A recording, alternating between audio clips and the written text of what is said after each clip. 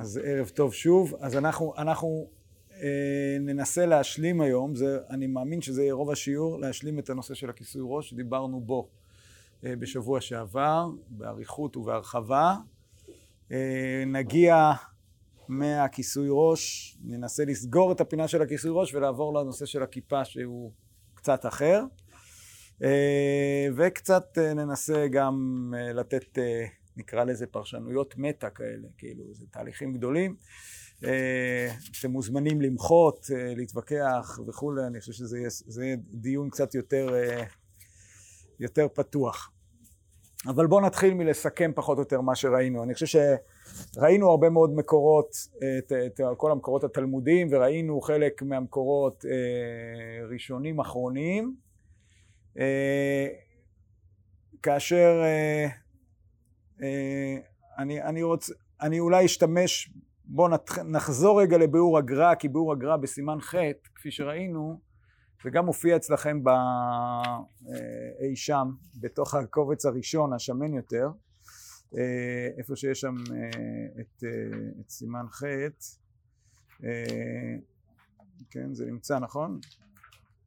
כן, זה איפה שכתוב ממתת בצד שמאל, כן?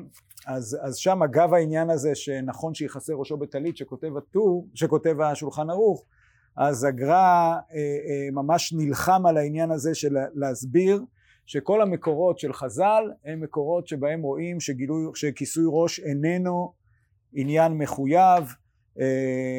הוא מתחיל והוא מביא הרבה מקורות,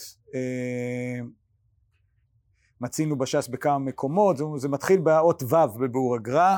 אני לא רוצה לחזור על זה כי קראנו את זה באריכות פעם שעברה, וגם כאשר יש כמה מקורות בודדים בדברי חז"ל שבהם ראינו איזושהי ביקורת על ראש מגולה, כמו לגבי הפוחח יכול לפרוס על שמה וכו', אז הוא אומר עדיין גם שם זו מידת חסידות, והסודר זה דווקא לנשואים או לצנועים או לתלמידי חכמים. בסופו של דבר הוא אומר ככה לקראת הסוף, ואף על גב, איך אני אגיד לכם, זה ממש באמצע של הטור השמאלי, ואף אגב זה כבר כתב הטור בסימן ב' לכסות הראש, התם באקראי וממידת חסידות עד שיתעטף, כלומר בסימן ב' שממנו התחלנו, שאומר איך להתלבש וכו', ואז הוא אומר ולא ילך בגילוי הראש, נכון? אז הוא אומר, והטור שם לא אמר ד' אמות, אבל אמר לא ילך בגילוי הראש, אז הוא אומר התם באקראי, כלומר שם זה מידת חסידות כזאת שיותר עוד פחות מחייבת עם מה שהוא אומר פה, שיחסר ראשו בטלית. וכאן כתב מדינה, ולאו מדינה כמו שכתבתי, זה מדינה אפילו להתפלל ולהיכנס לבית כנסת הכל מותר, או כמו שכתבתי למטה, אלא דכאן יש לכל אחד להחמיר, מה שאין כן בסימן ב' אינו אלא לצנועים, וכמו שכתוב בקידושין ח' עמוד א', שזה הגברא רבא שבשבילו הסודר שווה 5 סלעים של פדיון הבן, בגלל שהוא היה, כן, ראינו את זה, אז זה הצנועים, כן? וגם סגי בכל דהו עד שיחסר ראשו, וכאן בטלית או בסודר. אבל בראיה מאמנה חלק ג' קכ"ב ובגין דהי משום תפילה ובית הכנסת ולשאר העם שאין להם מסודרים. טוב, אז הוא מביא מקורות נוספים שבהם כן יש עניין לחסות מהזוהר, וגם מה שכתוב מסכת סופרים שיש אומרים שאסור להוציא אזכרה בראש מגולה, שהבאנו קודם גם כמידת חסידותי, בגמרא ברכות סמך ב' לא משמעכן, כמו שכתוב לקמן סימן מ"ו סעיף א', וכן מדרש רבא נזכר לאל לא הטרחתי עליכם, אם אתם זוכרים, מדרש רבא שאמר שכמה נחמד הקדוש ברוך הוא, שלמרות שקריאת שמע זה איזה יצרת נאמנות לקדוש ברוך הוא, אתם לא צריכים לפרוע את ראשיכם בשביל זה, כלומר שזה הביטוי של כניעה, זה דווקא גילוי ראש לפעמים, כלומר זה, כמו שאנחנו מכירים מארצות אירופה, ככלל על דמילתא, ומה שחשוב, אין איסור כלל בראש מגולה לעולם רק לפני הגדולים, כלומר זה מצד סוג של ענווה, וכן בעת התפילה אז נכון הדבר מצד המוסר, ושאר היום לקדושים שעומדים לפני השם תמיד. אז זה שיטת הגר"א, וראינו את זה גם כן במהרש"ל. במהרש"ל בעצם הלך בדרך הזאת עוד לפני הגר"א, אבל מצד המוסר איזושהי דרך ארץ, זאת אומרת יש יסוד של יראת שמיים בעניין הזה, אבל זה לא הלכה מחייבת, כלומר, ממילא אם, מה משמעות של להגיד שזה ראוי מצד המוסר, אבל זה לא מחייב, אני מניח, זה משאיר לך פשוט יותר שיקול דעת. זאת אומרת, אם אתה חושב שזה חשוב לך מצד המוסר, או שאתה מרגיש במדרגה הזאת, אז מן הראוי שתעשה את זה. אבל אם לא, ובטח לא צריך לצעוק על מי שלא עושה את זה וכו'. כלומר, זה לא...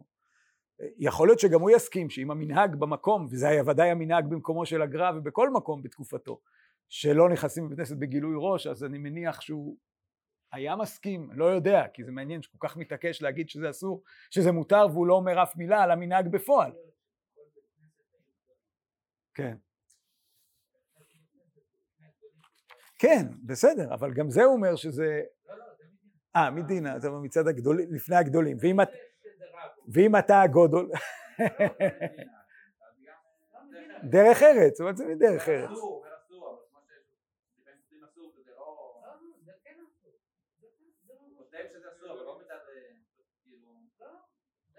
טוב, אוקיי. אני חושב שבכל זאת זה מעניין שהזכירו את זה, אתה הזכרת את זה של פעם שעברה, איך זה שהגר"א לא אומר, רגע, אבל יש מנהג, למה הוא לא מביא את זה, למה הוא לא מתייחס לזה, בסוף זה מקור הלכתי, כלומר, בסוף זה משמעותי, כשיש מנהג, יש לזה משמעות, אז הגר"א באמת כדרכו שדינא דגמרא מעניינת אותו יותר מדברים אחרים, הוא פשוט מתעלם מהדבר הזה, אבל האם בפועל הוא היה פוסק, אם מישהו היה נכנס לבית כנסת שלו ככה, ומישהו אחר היה צועק עליו, מה הוא היה אומר? אני מניח שהוא היה מצדיק את הצועק, כי זה כאילו זה לבזות את המנהגים, או לבזות את כבוד המקום. כן. כן. נכון, אני מסכים שהוא לא אומר, אבל אני אומר פה הוא כותב את זה כספרות הלכה, לא כפוסק. אני לא יודע כמה הוא היה פוסק באמת, כלומר כמה באו ושאלו אותו שאלות הלכתיות. זה התלמיד חכם שהוא לא פוסק, זה לא ערוך השולחן, כן, שהוא רב של קהילה, כאילו, זו שאלה מעניינת. טוב, אני רק בתור השלמה בכל זאת, לפני שנשלים את הסיכום הזה, כיוון שלא הזכרנו את הרמב"ם, אני פשוט רוצה לקרוא אותו, הבאתי אותו פה בקובץ עמודים הקטן יותר. הרמב"ם בהלכות תפילה מתאר שתי מדרגות, יש לו פרק ד' ופרק ה'. יש דברים שמעכבים את התפילה במובן שאם זה לא ככה אסור לך בכלל להתפלל, כן? ויש דברים שלא ראוי להתפלל, שצריך לסדר לקראת התפילה מבחינת תנאי המקום, תנאי האדם, מידת הריכוז, מידת הלבוש וכו' וכו' וכו', מידת הניקיון. אז יש דברים שהם פוסלים את התפילה, מעכבים את התפילה, ויש דברים שצריך לעשות אותם, אבל הם לא עד כדי שבלי זה אל תתפלל. אז מבין הדברים שהפרק החמישי עוסק בדברים היותר לרב דמילתא, כלומר עדיין הם מחויבים, אבל לא עד כדי שאם אין לך אפשרות אז אתה לא מתפלל, ובהם יש כמה דברים כמו להתפלל לכיוון נוכח המקדש, אתם רואים פה, אני פשוט לא רציתי לצלם את כל הפרק, ואחר כך תיקון הגוף, כלומר איך עומדים בתפילה, מהי התנוחה הנכונה בתפילה, ואז יש תיקון המלבושים. תיקון המלבושים כיצד מתקן מלבושיו תחילה ומציין עצמו ומהדר, שנאמר השתחוו לאדוני בהדרת קודש, כלומר אדם צריך להיות לבוש יפה מכובד לתפילה, ולא יעמוד בתפילה באפונדתו, ולא בראש מגולה, ולא ברגליים מגולות, עם דרך אנשי המקום שלא יעמדו בפני הגדולים, אלא בבתי הרגליים. בתי רגליים זה מה שנקרא, לנו אין שם לדבר הזה, השרוולים של המכנסיים, אני לא יודע, אז זה בתי רגליים או אולי גרביים או משהו כזה, ובכל מקום לא יאחוז תפילין בידו וסתר בזרועו ויתפלל מפני שליבו טרוד בהם, ולא יאחוז כלים ומעות בידו, אבל מתפלל ולולב בידו בימות החג פני שהוא מצוות היום. אוקיי. ואז הוא מסיים, דרך כל החכמים ותלמידיהם שלא יתפללו אלא כשהן עטופים. אולי עטופים זה כאילו יותר, לא רק לבושים בצורה מכובדת ומלאה, אלא גם עם טלית לכאורה, או איזשהו משהו שעוטף אותם כעניין מיוחד. עכשיו, כשהוא אומר, איך צריך לקרוא פה, כשהוא אומר ולא בראש מגולה, האם יש לו איזה מקור אחר משלנו? אני חושב שהפשט פה הוא בדיוק כמו ולא ברגליים מגולות. כלומר, זה חלק מתיקון המלבושים, זה לא דין מיוחד, אלא, וכמו שעם הרגליים מגולות הוא אומר עם דרך אנשי המקום, בעצם היה צריך להגיד את זה אולי גם על ראש מגולה, אלא שזה לא עולה על דעתו, כנראה שיש אופציה כזאת. בואו נקרא את הכסף משנה, כיוון שאנחנו תלמידי מרן. מה אתה אומר? לא, זה לא אני הבנתי, הוא אומר בהתחלה, הוא אומר יש דברים שמעכבים את התפילה, ויש דברים, אני לא זוכר את הניסוח, מה? כן, זה לא nice to have, זה יותר מזה. יש דברים שצריך להקפיד עליהם, אבל אם אין, אתה לא בגלל זה לא מתפלל. זאת אומרת, כיסוי הערווה, אם אדם הוא ערום, הוא לא יכול להתפלל. אבל אם אדם הוא לא מתקן את מלבושיו, לכאורה, אפילו אם רק עם בגד ים, הוא יכול להתפלל, או לפחות להגיד קריאת שמע, זה כבר דיון, זאת אומרת, או נוכח המקדש, אדם לא יודע איפה ירושלים, עדיין הוא יכול להתפלל, כן? כשאתה עומד לתפילה, תחפש איפה הכיוון. אתה לא יודע, תתפלל בכל זאת. אז זה ההבדל בין פרק ד' לפרק ה' בהלכות תפילה. שפרק ד' הוא מרכז את כל התנאים שהם תנאים הכרחיים. ופה זה תנאים איך ראוי, כן? צריך לעמוד, למשל, אדם לא יכול לעמוד, הוא ברכבת, הוא לא יכול לעמוד, אז אנחנו נגיד לו להתפלל בישיבה. למרות שפה, בתיקון הגוף, כתוב לעמוד ולהצמיד את הרגליים. זה דברים שבכל יום אנחנו אולי נעסוק בזה אחרי החגים, כשנעסוק בהלכות אחרות. בכל אופן, אני רוצה לקרוא את הכסף משנה, שזה מופיע פה משני הצדדים.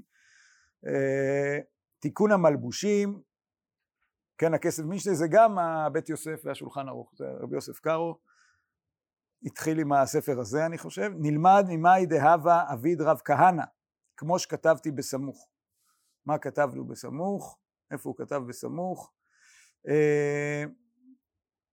הנה, לפני זה, כן, בפרק כמה דשבת, דיבור המתחיל קודם, רואים, אמר רב אשי, שורה שלישית מהדיבור המתחיל ומניח ידיו, חזינה לרב כהנא כי איתה צערה בעלמא, שרי גלימי ופחר ידי ומצלי, אמר כעבדה כמי מרי. כלומר, כאשר היה צרה בעולם, הוא היה מתיר את גלימתו, פוחר את ידיו ומתפלל. כלומר, איזושהי ביטוי של שפלות, כמו עבד לפני אדונו, וכי איקה שלמה בעלמא, כשהכל טוב, לביש ומתכסה ומתעטף, אמר יקול נקראת אלוהיך ישראל. זה כבר מעניין שיש כל מיני אפשרויות, כלומר נקודה, מצב שאתה עומד לתפילה הוא לא תמיד אותו דבר, כן? אם הזכרנו בבוקר את השיביתי השם נגדי תמיד, הקדוש ברוך הוא רואה אותך וברור שאתה צריך להיות במצב מסוים, אז המצב מסוים הזה יכול להיות כל מיני, הוא יכול להיות גם כעבד לפני רבו שאתה דווקא מעניין, זה רק זורק את זה. אז בכל אופן, אז הוא אומר, נלמד תיקון המלבושים, אנחנו יודעים מרב כהנא שהיה מתעטף, לובש, מתכסה, מתעטף, יקול נקראת אלוקיך ישראל. אמרינא נמי את, אמרה ברברונא רמי פוזמקי ומצלי, כלומר היה נותן הנפילאות חשובים ברגליו, אמר יקול נקראת אלוהיך ישראל. ומדירמי פוזמקי עלמא שאין להתפלל ברגליים מגולות. וכתב רבנו אם אין דרך אנשי המקום, כלומר לאפוקי כל בני הערב שעומדים לפני הגדולים ברגליים מגולות, שאותם יכולים להתפלל בין ברגליים מגולות, בין במחוסות, והוא הדין למקומות שרוב העולם מכסים רגליהם ואין מקפידים כשעומדים לפני הגדולים, אם עומדים ברגליים מגולות ומחוסות, דלעניין תפילה נמי אין כפדה. ולשון רבנו מוכיח שאין כפדה לתפילה אלא במקום שמקפידים, שלא לעמוד לפני גדולים ברגליים מגולות. וכתבו בהגהות, דאמרינן בחגיגה, הגהות אני חושב הוא מתכוון לתלמיד המהר"ם מרוטנבורג, הגהות מימוניות למטה, נכון? שהוא אומר, כן, בט' כן אסור ללכת בית הכנסת ולא ימניים, רים החגיגה לאו אורח ערעה לגילוי קראי כמי דרבי, כלומר אין זה דרך ארץ לגלות את רגליו לפני רבו, כן? זה מופיע במסכת חגיגה, אבל עדיין נראה שהכסף משנה ממשיך לטעון שזה בסופו של דבר עניין של המקום. למרות המקור הזה בחגיגה, כי שוב, לאו דרך ארץ, אז זו סוף שאלה של דרך ארץ, אם דרך ארץ היא כן, אז זה עניין פשוט, כן? אז אני חושב שזה כמובן, יש לזה השלכות לכל השאלות הנפוצות לגבי לבוש בתפילה, השאלה מה מקובל, בסוף הנורמה של מה נחשב מכובד, לעמוד לפני גדולים, אגב לאו דווקא לפני מלך מלכי המלכים, אבל לפני גדולים בסיטואציה שלא מביישת אותך, כלומר לבוש שלא מביישת, לא מתבייש להיראות בו, אז גם כשאתה לבד ואתה עומד לתפילה, אתה צריך להיות בלבוש כזה. מבחינה זאת, לכאורה, העידנה, כאשר גילוי ראש הוא הדבר, הוא הנורמה הכי בסיסית, ויש אנשים שמתביישים לשים כובע, אז אני מניח שממילא לא יהיה, אני לא חושב שמהרמב"ם הזה אנחנו יכולים להביא משהו שסותר את מה שאמרנו קודם. כדי להשלים עוד מקור שלא קראנו פעם שעברה. אגב, יש פה עוד אוסף כזה. בסדר. בבקשה. זה האוסף הקודם. את החדש, הדפסתי רק 10 כי חשבתי שאנחנו נהיה מעטים. אני רוצה לקרוא ממקור חיים של הרב יאיר חיים בחרך. בחוברת הקודמת, השמנה יותר, כן? זה מה שמופיע עם כתב רש"י למעלה וכתב מרובע למטה.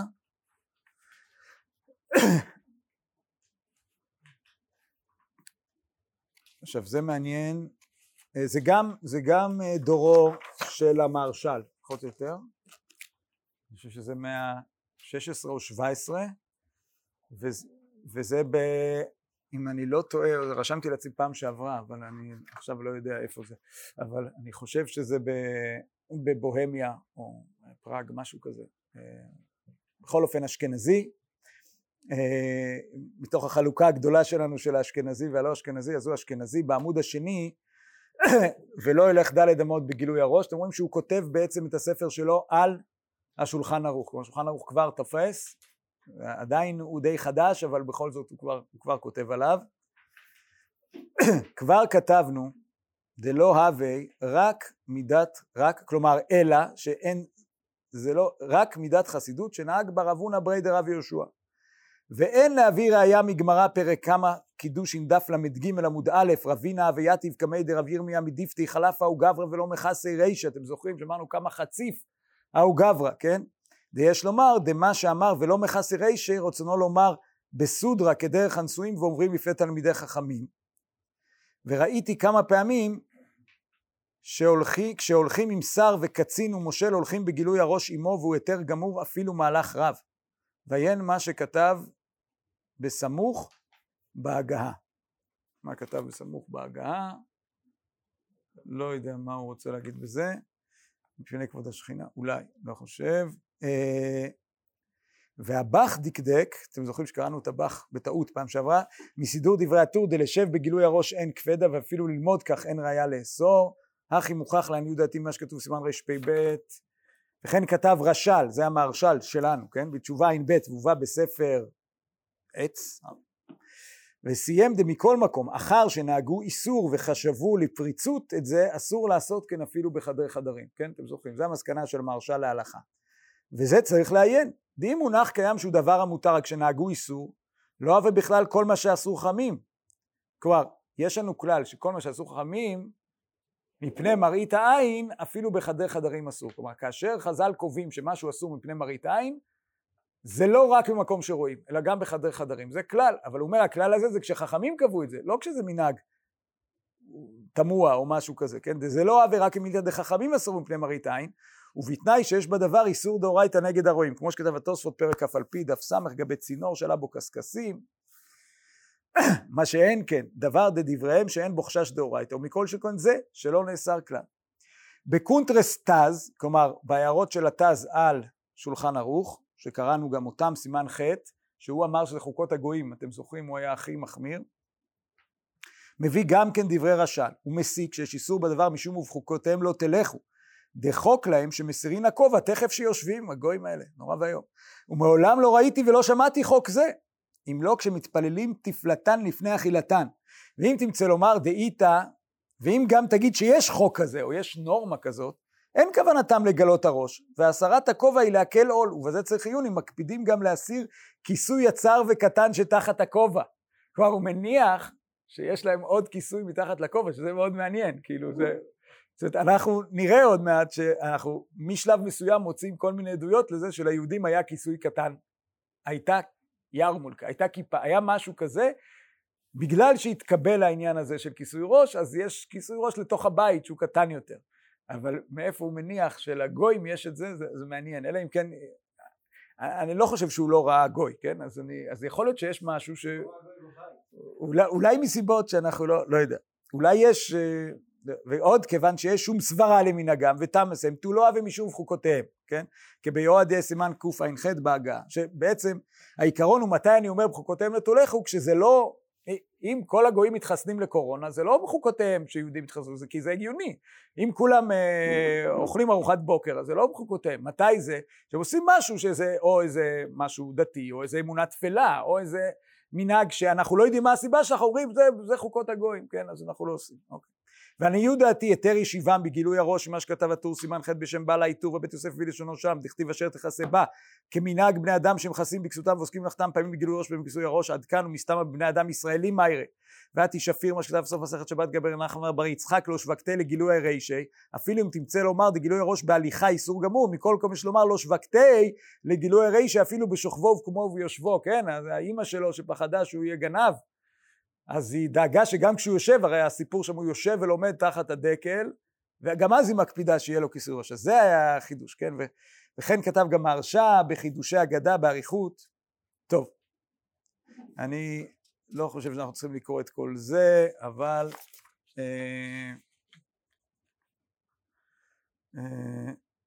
הוא דן על עותר ישראל בתפארה, אם זה קשור או לא קשור.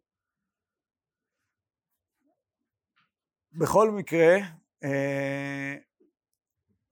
עכשיו בפסקה הבאה, והמידה בגילוי הראש נראה לי דעה חינמי שרי, הוא היה מה שכתב הרמב"ם שאסור להתפעל בגילוי הראש. אז מכאן שהעמידה סתם בגילוי הראש היא מותרת. עוד משמע מדברי רש"ל דין איסור הליכה דל עמוד בגילוי הראש ובקומה זקופה רק ברשות הרבים ובחצר, מה שאין כן בביתו, וכמדומה לי שגם בזה נהגו איסור. ולפי דברי רש"ל יפורש אפיר לא שווקתי לגילוי רישי אף בביתו, ומי שעל פרושו פאה נוכרית, כדוגמת מצנפת, מותר אף ללמוד בלי כיסוי אחר שהראשו מכוסה, ומפני מראית עין ליקה אחר דין איסור כלל. אוקיי, אז זה גם מעניין. לנו זה נראה מוזר, כי אנחנו מאוד רגילים שכיסוי הראש הוא סמל למשהו. אז אם הוא סמל למשהו, אם אף אחד לא יודע שזה כיסוי ראש, מה אכפת לי כמה שכבות יש לך על הראש? זה לא מעניין, מעניין שזה יהיה ניכר. אבל כיוון שפה אנחנו מדברים באמת על כיסוי ראש ולא על כיפה, אז הנימוק הזה של ראשו מכוסה, גם אם זה פאה נוכרית, הוא מובן. ומה יש מראית עין? מראית עין, הוא אמר שאין בדברים שחכמים לא אסרו, אין מראית עין, ממילא לשיטתו. אוקיי. הסיבה העיקרית להביא את זה, זה פשוט כי זה עוד מקור אשכנזי מאותה תקופה, שאנחנו רואים את הקו הזה שאומר, אל תספרו לנו סיפורים שבזמן שחז"ל אסרו כיסוי ראש, אסרו גילוי ראש, הם לא אסרו, אלא מה יש מנהג שהתפתח במקום מסוים, אנחנו לא יודעים בדיוק איפה, מתי, ולכן אנחנו צריכים לשמור על זה, או כי זה מבחין, כמו שראינו רבי ישראל מברונה, זה מבחין בין היהודי לגוי, או כי זה כבר נתפס כחוקותיהם, או משהו שקשור להבחנה בין יהודי לגוי, ואיזשהו ביטוי, כשברקע עומד העניין של יראת שמיים, כאילו זה הבדל בין יהודי לגוי, כי היהודי יש לו איזשהו סימן של יראת שמיים, אף על פי שאנחנו אומרים חכמים שאומרים יש מנהג כזה, ואנחנו יודעים שאבותינו בארץ ישראל, המוראים הקדושים אפילו יכול להיות שבכלל הלכו בגילוי ראש, זאת אומרת זה לא באמת הכרחי מצד יראת שמיים, אבל כיוון שזה הפך להיות הבדל, וכיוון שיש לזה הנמקה יפה של יראת שמיים, אז אנחנו תופסים את זה. עכשיו, כן, יש מיקרופון, תודה. כן, אז מי שמעיר הערות שישתדל לקחת את המיקרופון. טוב, עכשיו בעיניי מה שאנחנו רואים פה זה תופעה מעניינת שיש אותה הרבה פעמים בהלכה, וזה שאנחנו יכולים לעקוב אחרי התפתחות של הלכה, וההנחה הזאת שההלכה באה ממקורות ומתפתחת וכו', לפעמים יש לנו דילוג, יש לנו קפיצה, יש לנו חור, יש לנו לקונה, כלומר יש משהו שאנחנו לא מבינים מאיפה הוא בא, אבל הוא נוכח, הוא נמצא. זה יכול להיות מנהג, שזה הדוגמה של פה, אנחנו יודעים שמתישהו יתקבל באשכנז לפחות שיהודים מכסים את הראש.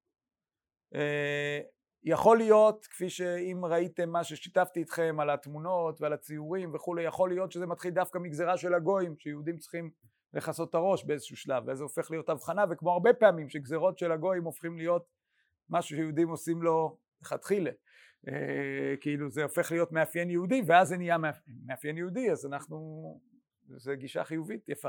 אז זה יכול להיות, אבל יכול להיות גם שלא. אז אני אומר, לפעמים יש לנו מנהג שהוא פשוט נוכח, ואנחנו אחר כך מחפשים לו נימוקים. הדוגמה אולי המובהקת ביותר, שהזכרנו אותה כבר פעם, זה הקטניות בפסח, שכל הנימוקים באים אחרי שהמנהג כבר חזק מאוד ומבוסס, ואז הנימוקים הם הצעות, אנחנו לא יודעים אם זו הסיבה, אנחנו יודעים אם יש סיבה בכלל, ואז הנימוקים הם הצעות, ולכן אחר כך כשמנסים לגזור מהנימוקים האלה הכרעות הלכתיות, זה בעייתי, בגלל שמראש הנימוקים האלה הם לאו דווקא הסיבה.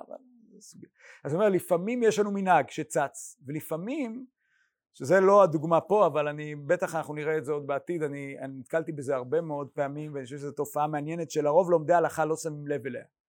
לפעמים עמדה מסוימת תופסת, ואתה לא מבין למה. זאת אומרת, יש מחלוקת, מרגע מסוים, בום, כולם עוברים לצד אחד, יש איזה סנטימנט של ספרות ההלכה, או של הפרקטיקה ההלכתית, שהיהודים תפסו צד, והדעה האחרת נעלמת לה במחשקי ההיסטוריה, הופכת להיות משהו שרק כל מיני טראבל מייקרס מוציאים אותה לפעמים מהבוידם, כדי לעצבן, או כדי לחדש, או משהו כזה, אבל בעצם, ואז, עכשיו, אפשר לראות בזה תופעות פשוטות של מסורת. מסורת היא דבר שמתכתב עם ההיסטוריה, עם האנשים, עם הזה, ותורה שבעל פה, בהגדרה, פושטת, לובשת צורה, זה טלפון שבור, בכוונה, ואפשר לעשות את זה, לדבר על זה הרבה. אפשר לטעון שיש איזושהי השגחה על התפתחות ההלכה, ואיפה ההשגחה מתבטאת? תמיד במקומות האלה שאנחנו לא רואים את הקו הסיבתי, כן? כשהכל הוא דטרמיניסטי, מוכרח, יש סיבה ומסובב כל הזמן, אז אתה נתפס לסיבה ולסיבה, ולפעמים פתאום יש איזו התערבות, פתאום משהו, רוח הזמן מושכת את כולם למקום מסוים, אתה לא יודע למה, ואתה, אם אתה מאמין שיש השגחה להתפתחות ההלכה, אז אתה אומר, זה נזרק משמיים באיזשהו מקום, או האינטואיציה הפנימית של כלל ישראל, או לא יודע מה.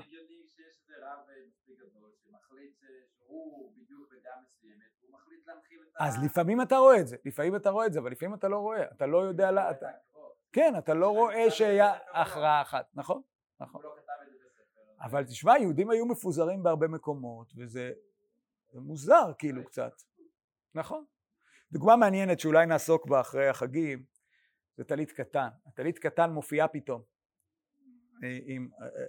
כבגד, בגד מאוד מאוד בעייתי מבחינת ההיגיון ההלכתי שלו,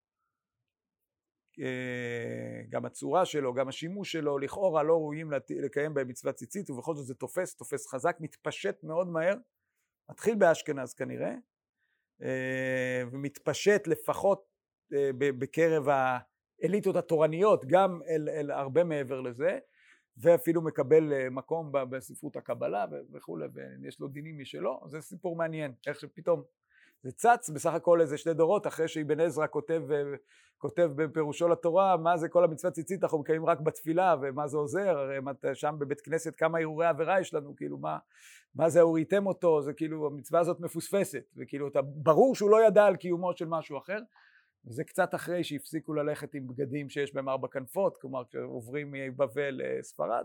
טוב, אני כבר פותח פה סיפור אחר. שם זה הסבר. נכון, זה סוג של הסבר. נכון, אבל זה שזה תופס, וזה שכל הערעורים המתבקשים, שהראשונים צועקים, ושהם מתבקשים, כמו משהו בהיגיון ההלכתי לא עובד, שהשיירה עוברת, כאילו, זה לא, הפוסקים צועקים והשיירה עוברת, ואז הם כבר לא צועקים, כאילו, זה מעניין. טוב, אז אני רוצה רגע שנסתכל,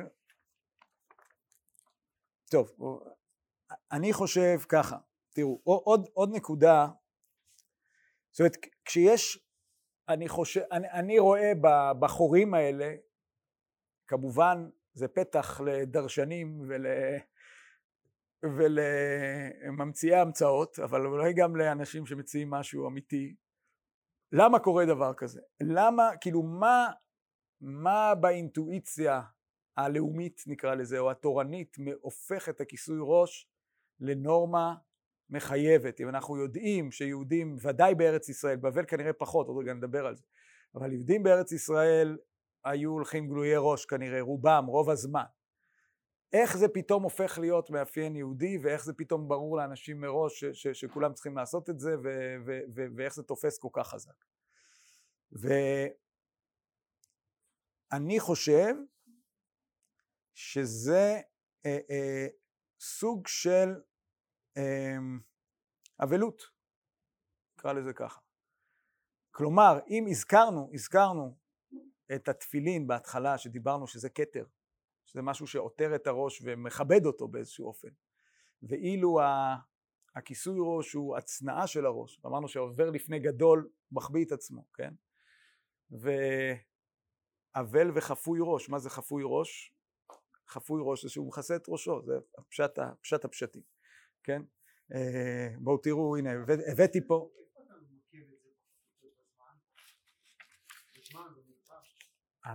אנחנו מדברים כנראה על סוף ימי הראשונים באשכנז, מאה ה-14, משהו כזה. אנחנו רואים, שם אנחנו מתחילים לראות שזה תפס, כאילו, שזה.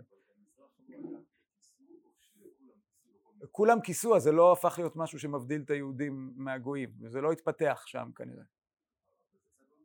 מצד אחד כן כיסו, לא. נכון. יותר מזה, אנחנו ראינו שאצל הספרדים היו מכסים כל הזמן, וכשבאשכנז היינו מכסים בית כנסת בגילוי ראש, הוא אומר הספרדים לא עושים את זה וכל הכבוד להם. זה ראינו מרעבן הירחי, ראינו את זה בספר המנהיג. כלומר, המנהג כיסוי ראש היה יותר רווח בספרד, אבל באשכנז, שהוא הגיע יותר מאוחר, אבל הוא הפך להיות משהו יותר סימן של יהודים. כי שם הוא לא הפך סימן של יהודים, שם הוא נשאר עם הרעיון המקורי של יראת שמיים כנראה. של צניעות, של משהו כזה, כן. וזה קשור כנראה גם לזה שאשכנז המשיכו את מסורת ארץ ישראל, ככה מקובל לומר, אני לא נכנס לדיון הגדול הזה, אבל בגדול, רגילים לומר שבספרד אנחנו ממשיכים שזה יותר מסורות פסיקה ומנהג שבאים מבבל, ואשכנז שבא מאיטליה בא מארץ ישראל. עכשיו אנחנו יודעים שבארץ ישראל, שאת הכיסוי ראש היה יותר רווח בבבל מאשר בארץ ישראל, זה יכול להיות שזה המשיך בכיוון הזה. אבל אני הבאתי פה בסוף צילום סתם משמואל ב', כן, מהסיפור של אבשלום. ודוד עולה במעלה הזיתים, עולה ובוכה, וראש לו חפוי והוא הולך יחף, וכל העם אשר איתו חפו איש ראשו, ועלו עלו ובכו. חפו, אומר רש"י, חפוי מקורח כדרך האבלים. כן, זה דרך, אמרנו כיסוי דרך עיטוף. אז זה בדיוק הדבר הזה, כן? ככה אומר התרגום פה, ורישי לי מחרך, וכל עמא דימי כריחו כבר רישי, כן? אז א', ברור שזה יוצא דופן, זאת אומרת, זה ביטוי, זה סממן של אבלות, שבזה גם החליצת הנעליים, וגם כריכת הראש, כן, עיטוף הראש. גם רדה, מצודת דוד פה, כן, חפוי, מכוסה בבגד, והוא דרך צער, יחף מבלי מנהלים, וגם הוא דרך צער, כן, אבל אני אומר, אנחנו לא צריכים ללכת עד, כולנו זוכרים את הפסוק של מגילת אסתר, המן נדחף אל ביתו אבל וחפוי ראש, וחפוי זה, כאילו הוא לא יכול להסתכל עליך, הוא כל כך מבואס, כן, אז, ואם אתם זוכרים שדיברנו שהכיסוי דרך עיטוף אתה גם לא יכול להסתכל למעלה, אז גם אתה עם הראש באדמה, זה דרך של אבלות. אני רק מסייג שאנחנו מוצאים גם הפוך, זאת אומרת מוצאים אצל המצורע שאנחנו רואים שראשו יהיה פרוע, ועל שפם יעטה וטמא טמא יקרא, נכון? זאת אומרת יש לנו גם איזו הזנחה שמתבטאת בגילוי הראש, ויש גם אבלות שמתבטאת בכיסוי הראש, אבל אני חושב שהביטוי הזה של האבלות הוא מאוד, מאוד מובהק. יש גם מנודים ששמים מכסים, וגם ראינו שעוברים לפני חכמים, כלומר, העיקרון הזה שאומר אני צריך להתחבא, הוא מאוד מאוד יסודי בעניין הזה של הכיסוי ראש. איך אתה יכול להקפיץ את זה, כלומר, דווקא בגלל הכיוון שאנחנו מוצאים, מה אומרת כל מחווה? כן, זה יכול נכון. להיות כל כך הרבה היפוכים, וזה כל כך תלוי במה עושים האחרים האלה שאני בחיים לא רוצה להיראות כמותם. כן. בכל מקום. להקפיץ כל כך מהר מהתנ"ך ועד המאה ה-14 בפולין, לא בפולין, עוד לא בפולין, אנחנו אפילו באשכנז, כן. אשכנז או בוהמיה. אני חושב, כן, כן. אז מהר"ם מרוטנבורג מדבר על זה, אנחנו מדברים על אשכנז, כן. כאילו, גרמניה זה המון. כן, בסדר. אנחנו עוד לא יודעים איפה זה. תשמע. אנחנו צריכים לדעת מה עשו אחרים. כאילו, יש לנו הרבה מה לדעת. אני מסכים. הבעיה היא שכשרואים תמונה מורכבת, אפשר לא להגיד כלום. זה הכי קל. זה מה שהאקדמיים אוהבים לעשות.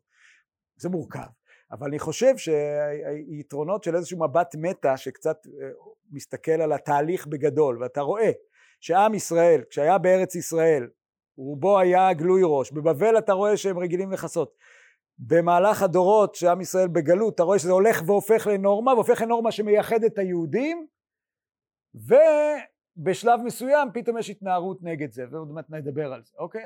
אבל אז עכשיו, אתה מסתכל על תהליך מקביל אחר, שזה מה שרציתי להגיד עכשיו, שאני לא יודע אם הוא קשור או לא קשור, וזה האלמות של התפילין, כמשהו שלובשים אותו, וצמצומם לזמן התפילה. אמנם סביר להניח שגם לפני זה, מי שהניחו תפילין, כמו שאנחנו רואים חז"ל כל הזמן מדברים, אתה הולך עם תפילין, פתאום אתה מגיע, מחשיך עליך היום, שבת, אתה רוצה ללכת לשירותים, מה עושים? סביר להניח שהאנשים האלה שהניחו תפילין כל הזמן היו מעטים. אני לא יודע אם יותר מהזילברמנים של היום שמניחים תפילין כל היום. אבל אצל החכמים, אצל החברים, אותם אנשים שהקפידו על כל מיני דברים, גם הקפידו על תפילין כל היום. ולא הקפידו על כיסוי ראש כל היום חוץ מרב הונא, אולי חכמים דרך עיטוף, חלקם שהיו מאוד מכובדים, אז היה להם סודרה כל הזמן וכו'. אבל אתה מוצא שזה נורמה, אני אומר, עכשיו זה נעלם. אפילו נעלם כמעט לגמרי, התקופה שהיה צריך לשכנע אנשים שבכלל מותר להניח תפילין למי שלא קדוש, זה סיפור מעניין, מהביניים, אבל התפילין נעלמות לנו, ודיברנו קצת על התפילין כמשהו שעותר את הראש. והנה בא איזושהי, אז אני כאילו מרשה לעצמי פה להיות דרשן, אני מסכים שזו דרשה אפשר לחלוק עליה מכל וכל, אבל אני חושב שיש לה הרבה יסודות. שאומר בסוף, ואגב זה לא משנה איך התהליך קרה בדיוק, בסוף, אם אנשים היו מרגישים שהאינטואיציה, שמה שיהודי צריך לעשות, כשהוא נמצא במאה ה-15 באשכנז, שמה שיהודי צריך לעשות זה להבין את גדלוס האודום, ולעטוף את ראשו באיזשהו זר, אז הוא היה מעדיף את זה על הכיסוי ראש, והוא לא היה מקבל כל כך בקלות את זה שצריך כל הזמן להתחבא. ואם האינטואיציה הבסיסית שלו זה שאנחנו הולכים לפני הקדוש ברוך הוא בבושה, כי הוא ירק עלינו ומפני חטאינו גלינו מארצנו, אז זה עובד טוב, אז זה מתחבר. זה לא משנה אם זה הסיבה, בסוף זה שזה תופס זה גם קשור לאיזושהי תודעה כללית שאומרת, תודעה כללית של שפלות מול תודעה של גאות. עכשיו אני רוצה להביא לכם, בשביל לחזק את הדבר הזה קצת, את הדברים שהמהר"ל אומר על אגב, הבאתי פה מתוך שיעור של הרב גיגי באלון שבות, שהוא מביא את המהר"ל פשוט מאוד יפה ומביא עוד את המקורות, אז העדפתי להביא את זה משם מקום מהדפסה של המהר"ל. אבל הגמרא אומרת באגדות החורבן, אמר הרב בר חנא, אתם רואים פה התפילין של אנשי ביתר, תפילין של אנשי ביתר, לא ביתר של טרומפלדור, כן? למרות שזה קשור קצת. לא, בקטן, בקובץ הקטן, בדפים החדשים. אז שימו לב, מי לנו הסמלים של העוצמה היהודית הפיזית, מלוחמי בר כוכבא, כן? וכולל השמצות של הדברים האלה. אז בהגדות החורבן, אמר רבא וכן, וביתר קשור הרי לסיפור הזה, אמר רבא ברחן אמר ביוחנן 40 שאה קצוצי תפילין נמצאו בראשי הרוגי ביתר. זה מעניין, כן? עכשיו בכלל אני אומר, בוא נחשוב שנייה, הרי מה זה, איפה התפילין מונחות? זה על הגוף, ישר על הגוף. אם דיברנו כל הזמן בהלכות הצניעות, על הכיסוי של הגוף, על ההצנעה של הגוף, רק הפנים נגלות וכו'. פה אתה אומר על המוח, מצד אחד זה באמת הפנים, ועל הלב, על היד כנגד הלב וכו', אבל זה ממש חיבור, זה לשים ספר תורה קטן על הגוף שלך, ישירות, בלי שום דבר חוצץ באמצע, כן? יש בזה משהו שהוא, האווירה שלו היא מאוד שונה מהאווירה של שאר ההלכות שקראנו עד עכשיו, כן? זה לא בדיוק אותה המנגינה. הנה אני אקרא פה קצת, כל העניין של ביתר עם הנטיעה הזאת, להראות הדבקות עם השם יתברך, שזהו חוזק ותוקף האדם, כי אין העיר גורם, רק החיבור והנטיעה עם השם יתברך גורם החוזק, וזהו עניין התפילין, לנטוע את האדם עם השם יתברך. ולפיכך התפילין הם על המוח, ששם שורש החיות, וכנגד הלב, שגם שם שורש החיות, עד שיש להם נטייה עליונה עם השם יתברך. זאת אומרת, האדם הממשי, גופו של האדם הוא משכן לשכינה, הוא מתחבר עם השכינה פה בדבר הזה. הוא לא עומד בשולי המציאות, כאילו, לא רוצה להרחיב, לא מוצא את המילים להסביר את העניין, אבל נראה לי שזה ברור. כן, והוא ממשיך, לכן נמצא בראש הרוגי ביתר דווקא תפילין, כי התפילין ראוי לאנשי ביתר כפי מעלתם ודרגתם כמעל המוח, ועל ידי התפילין נקרא שם השם עליו, כי דכתיב וראו כל עמי הארץ כשם השם נקרא עליך ויראו ממך. זה תפילין, דבקות וכו', ושימו לב, ההמשך באותה סוגיה, כן? מה זה בני ציון העיקרים המסולאים בפז? היו מגנין את הפז ביופיין. כלומר, בני ציון האלה היו כל כך יפים שזהב היה נראה מכוער לידם. היו מגנין את הפז ביופיים. כן? וזה עניין נפלא, אומר פה המהר"ל, כי היה ראוי ביתר בפרט לתפילין, ככפירין תפילין הם גם כן פאר והדר, כדכתיב בפירוש פארך חבוש עליך, רק שאי אפשר לפרש יותר כי צריך שיעמיק את דברים אלו, ואז ידע מדרגת ביתר והיופי שהיה להם עד שיהיו מגנין את הפז ביופיים. כל הדברים האלה נמשכים אחר מדרגת ביתר שיהיו מסולקים מן הגוף האחור, והיה להם הבהירות והיופי. נשים לב מעניין, כי הוא לא יש הרי, המהר"ל ברוח כל ההגות שגם לפניו, כאילו יש, הגוף הוא האחור, וזה כאילו כל הדבר השכלי הוא היותר טהור וכו', בהמשך לחשיבה אריסטוטלית, אבל פה הוא ממשיך שאומר בעצם שאצל הקדושים האלה הגוף היה, כן, תפילין צריכים גוף נקי, הוא ממשיך פה, התפילין מצווה דגופה, כן? הוא אומר אשר הם פאר על גוף האדם, אשר הוא נקי וטהור ובהיר מן החומרי, כלומר גוף האדם היהודי פה, היהודי הלוחם הזה של בר כוכבא הוא משהו אחר, הוא לא הגוף האחור, גוף שמחובר אל הקדושה באיזשהו אופן, כי התפילין מצווה דגופה, ואמרו חכמים תפילין צריכים גוף נקי, וכל זה מפני שהתפילין דבר קדוש ונבדל, ולכן צריך שיהיה מתייחס אל זה גוף האדם. מדרגה זאת הייתה מדרגת ביתר, כשתבין הדברים קשה לדבר למעלה מעניין זה, כי הם מסולקים מן החירות הגשמיות, לכן היה להם היופי והפאר. מזה הטעם עצמו נקראו התפילין פאר, כי כל אשר קדוש אל השם יתברך הוא מסולק מן הגשמי.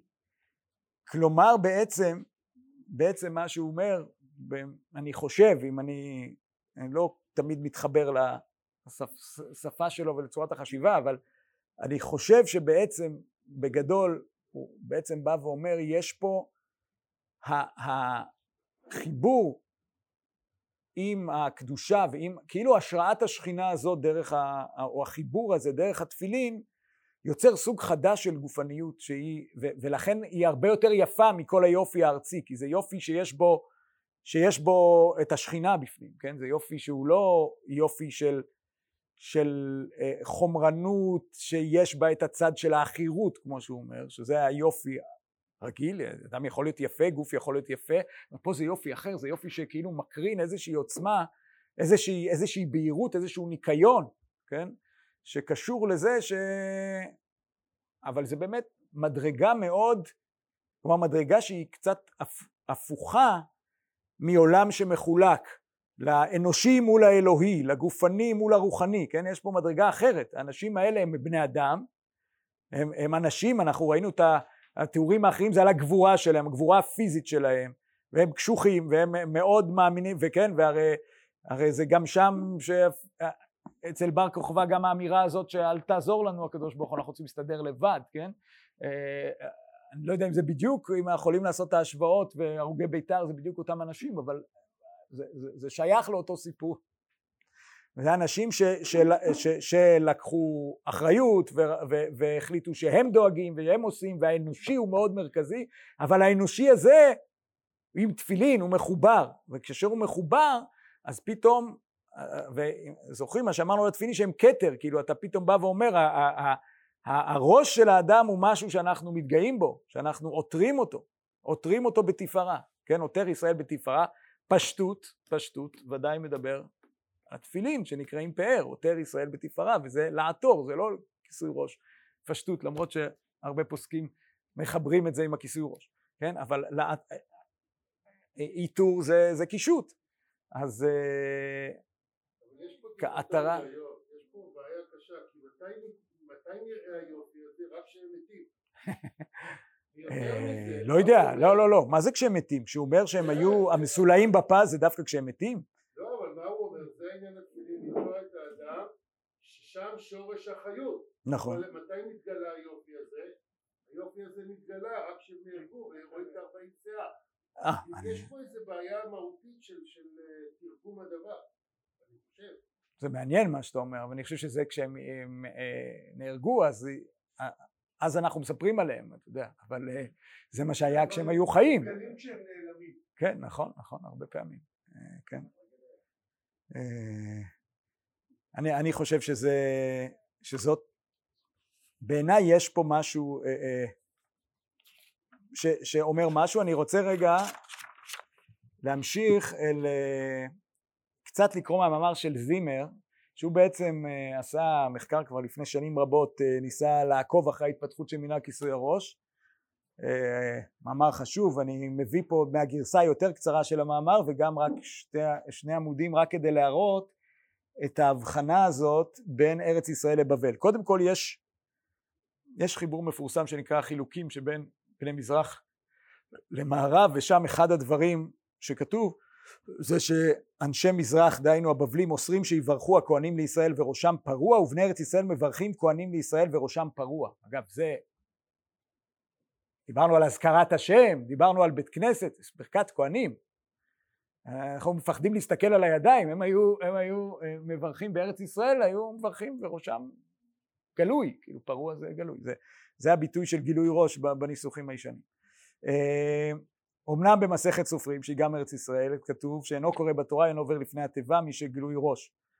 אבל הוא אומר, הוא מראה שרוב ההחמרות בכיסוי ראש הם של הבבלים, כן?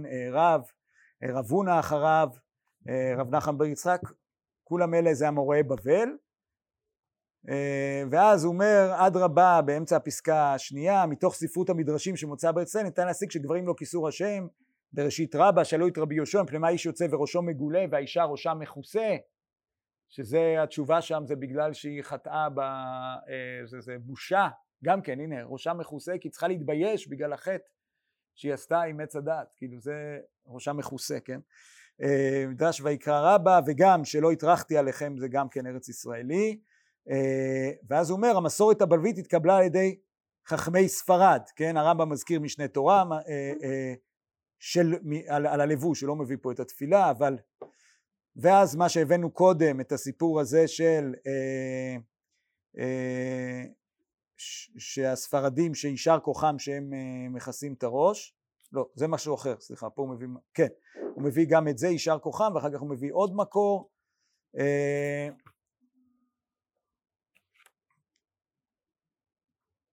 הנה, יש פה רבי דוד, זה לדעתי מקור שלא ראינו, שהוא מעניין, רבי דוד ברבי יהודה החסיד, בעמוד השני, מנהג אנשי אשכנז ואנשי צרפת שאינם עוברים 400 בגילוי הראש, אפילו בשוק, וכל מי שרואה לחברו שהולך בגילוי הראש בשוק וברחוב, אומר לו, פלוני, למה אתה הולך בעל עבירה? ומיד הוא מכסה ראשו.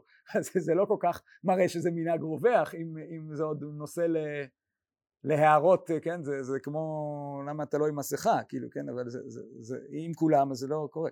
למה? כי קבלה בידיהם מימי אבותיהם הקדושים, שהיו מתנהגים בזה המנהג על דרך הקבלה האמיתית, אשריהם, ואי להם לאנשים הרשעים וחצופי פנים, שאינם מתנהגים בעצמם בדרך כלל, ונכנסים בבית הכנסת כמו אומות העולם. אז אתה רואה שגם בבית כנסת זה לא היה מובן מאליו, אבל אשכנזי. כן, הוא אומר שאולי דווקא חסידי אשכנז נטו בהחמרה זו, והנה הוא מביא אמר רמי רוטנבורג, אינו אסור לך בגילוי הראש, מידת חסידות, ורבנו פרץ שאמרנו וכו'. בסדר. עכשיו אגב, רבי יהודה בן הראש, הנה יש לנו את הכיפה הראשונה, אני חושב, רבי יהודה בן הראש נשאל על ידי אחיינו, האם צריך להיזהר שלא יושב בגילוי הראש בשעת הלימוד? השיב, בשעת החום יושב בכובע של פשטן דק כקופוצה. זה הקפוצ'ון שלנו. אז זהו, עכשיו הנה, ועכשיו בתחילת פרק ב' הוא אומר, החל מן המאה ה-15 אנחנו מוצאים גישה חדשה, שיהודי אשכנז נטו לכיסוי ראש, וזה הסיפור הזה, שזה, כמו שאמרנו, שזה העושה אותו נראה ככופר, ושזה מבדיל בין היהודים לגויים וכו' וכו', כן? אז זה רק מחזק כאילו את מה שאמרנו קודם, אבל זה גם מראה שיש את היסוד הארץ ישראלי. עוד נקודה שאני רוצה להעיר פה לגבי תפילין וכיסוי ראש. אני קודם הצגתי את זה כטרייד אוף, כאילו, הורידו תפילין, שמו כיסוי ראש. אבל אנחנו ודאי מוצאים, ולזה יש יותר ראיות, שזה ביחד. מה זאת אומרת ביחד? שהחכמים, דרך החכמים, שהוא לא הלך דלת אמות בלא תפילין, והוא לא הלך דלת אמות בגילוי ראש, זה אמר על אותם אנשים, כמו באותם מקורות אנחנו מוצאים, שהמודל של התלמיד חכם, זה אדם שהוא כל כך קדוש, הוא כל הזמן עם ציצי, עם טלית, עם תפילין, ומעוטף, גם ראשו וכולו. מה? יש את העיטוף של האבלות, יש את מצנפת של יכול להיות. אם כי זהו, עם התפילין זה נשמע לי, לא, נראה לי שהם היו עטופים, גם אמרנו שדרך החכמים להתפלל כשהם עטופים. אני חושב כלומר, יש פה איזשהו ביטוי, ואגב, גם הכהן הגדול יש לו את הציץ ואת המגבעת, את הכובע, כאילו. אז אני אומר, אני חושב שבעצם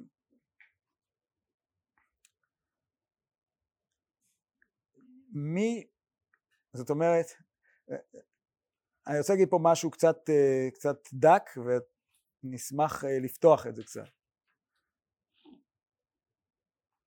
תחשבו על אדם שהוא כל הזמן עם תפילין, ודאי לפי דעות, שעוד לא למדנו אותם, אבל הן קיימות, שאסור להסיח דעתו מתפילין, ומחשבותיו צריכות להיות טהורות וכו'.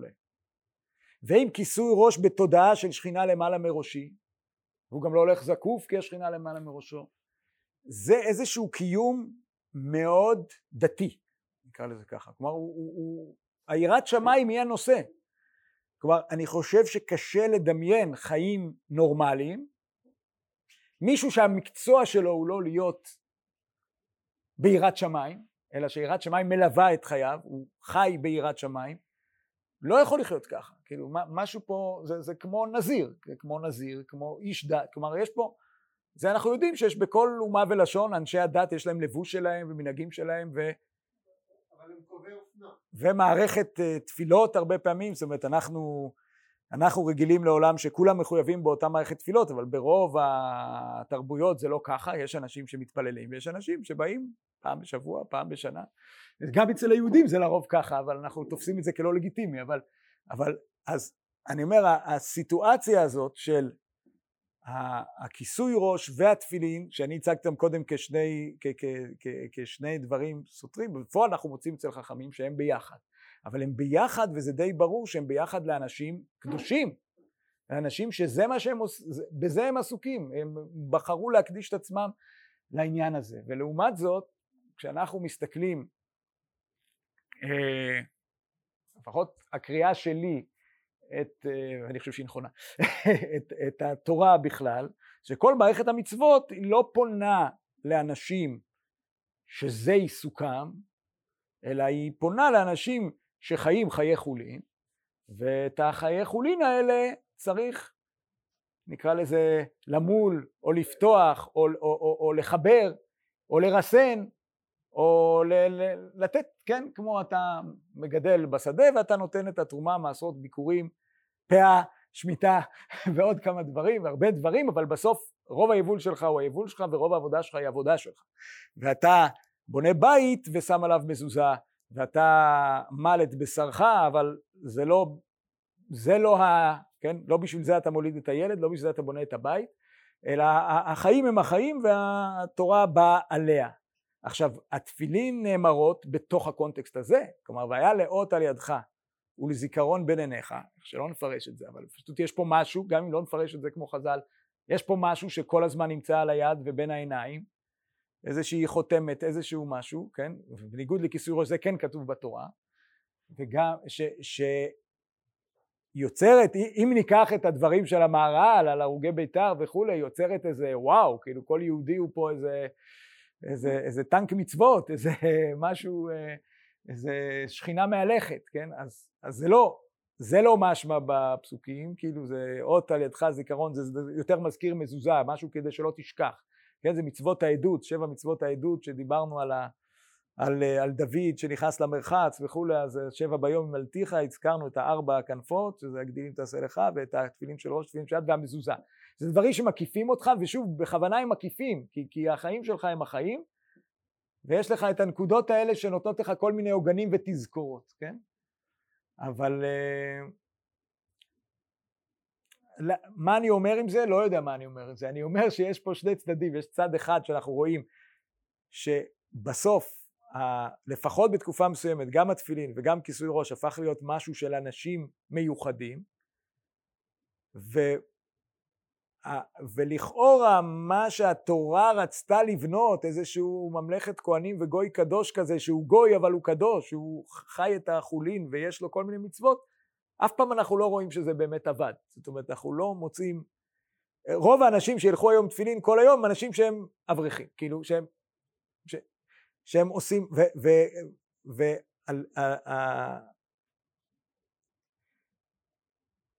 כלומר, מי שמאמץ היום לבוש שהוא שונה בין יהודי לגוי, או בין יהודי, היום זה, בין יהודי חרדי ליהודי לא חרדי, הוא מי שגם חושב שהאדם צריך לעסוק בעבודת השם בתור העיסוק שלו, זאת אומרת, זה בא יחד, זאת אומרת, שם זה תופס. מי שמאמין בחיי חולין, בסוף אנחנו מוצאים שהוא לרוב לא לוקח הרבה סממנים חיצוניים, וזו נקודה ששווה לחשוב עליה, כלומר יש פה משהו יש פה איזה אתגר שלא ממומש.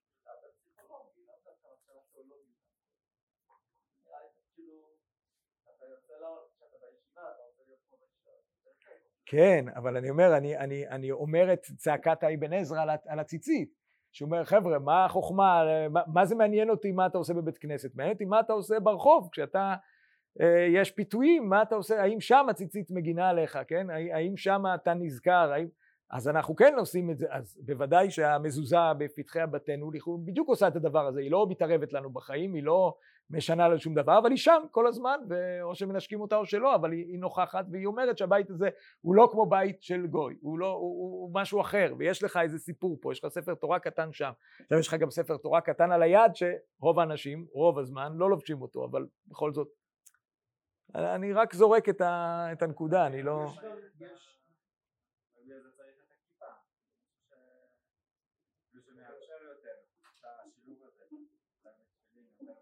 יותר מתפילין כי הוא יותר פשוט. כן, זה יותר פשוט, כאילו אתה יכול, זה גם פחות קדוש כזה, כאילו אתה יכול, זה עדיין משהו שכן מסמל שיטתיות, כן. אז אתה כן יכול להתנייד איתו בכל מקום. כן, אז אתה אומר...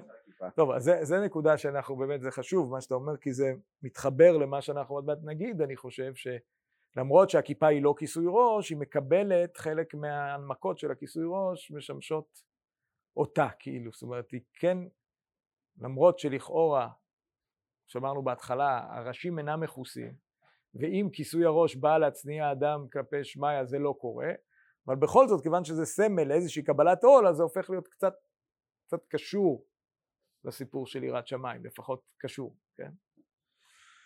טוב, אחרי כל הדיבורים האלה, בואו נקרא עוד קצת.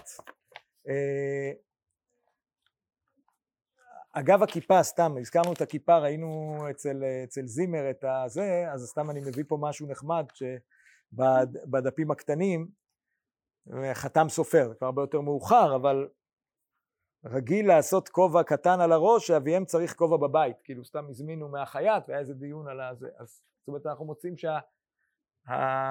יש לנו כל מיני תיעודים לכיפה כמשהו שאתה משתמש ככובע בבית, או כובע קטן, או משהו כזה. יש כמובן הרבה תמונות ודברים כאלה. עכשיו, כיוון שבעצם, כמו שאמרנו שזה בא מלמטה, התפיסה הזאת שיהודי צריך לעשות את הראש, ושזה מה שמבדיל, ושזה מחייב וכולי, היא באה מלמטה. אמרנו שהיא באה מלמטה, לפחות באשכנז, או צצה פתאום, או אני לא יודע מה. אז גם באשכנז, גם מהפה שאסר, גם התיר אחר כך, לפחות במקומות מסוימים, כאשר גם הנורמה החברתית מאוד השתנתה לגבי מה מכובד ומה לא מכובד. אז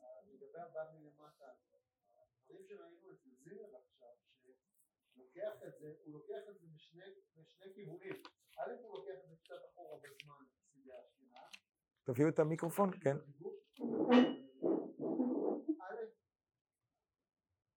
א' אנחנו רואים שזה הולך קצת אחורה לחסידי האשכנז, וב' זה הולך לכיוון האזוטרי. כלומר זה אנשים שהם קיבלו איזה מסורת מאבותיהם והם מקפידים על זה.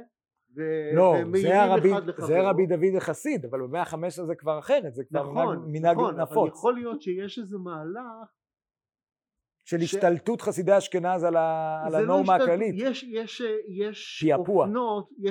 יש פיאפוע, יש אופנות שדווקא האנשים הם קובעי הטעם של הדבר הזה, הם מכניסים את זה, ולאט לאט זה מקבל איזה משהו רחב יותר. כלומר, הלמעלה ולמטה הרבה פעמים מתהפכים. הבנתי, אני קורא מלמטה במובן זה לא בא מהספרות. לא מהספרות ההלכתית. נכון.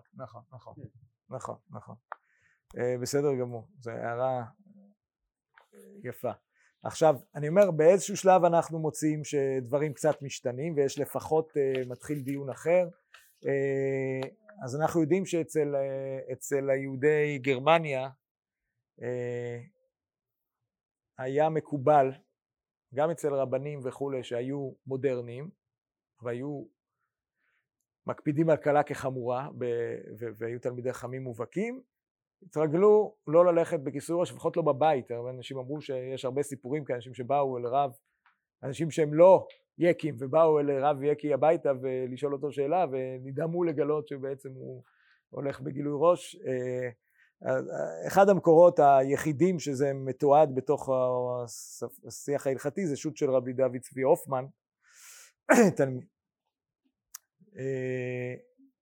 והדיון פה היא רשאי להישבע בערכאות שלהם בגילוי ראש, כן? זה מופיע פה בדפים הקטנים, שזה בכלל דיון אחר, כן? וכבר ראינו, שאפילו ראינו את המשנה ברורה, זאת אומרת, ראינו את הדיון, נראה לי, ראינו את הדיון הזה, אם אתה צריך להיות בגילוי ראש, אז ראינו שגם רב משה פיינשטיין, בזה דנים הרבה פעמים, מה עושים במקום שלא מקובל, ואז חוזרים לעניין הדין. ואז הוא אומר פה, אגב זה מעניין, בשורה הרביעית, הנה בעת הזאת הרבנים היראים במדינות הונגרן מחמירים מאוד בעניין גילוי הראש. אבל זה תמיד נקודת ההתייחסות של הרבה מהחבר'ה האלה בגרמניה זה להונגריה, כי הם בוגרי הישיבות ההונגריות, וזה אותו עולם, כן?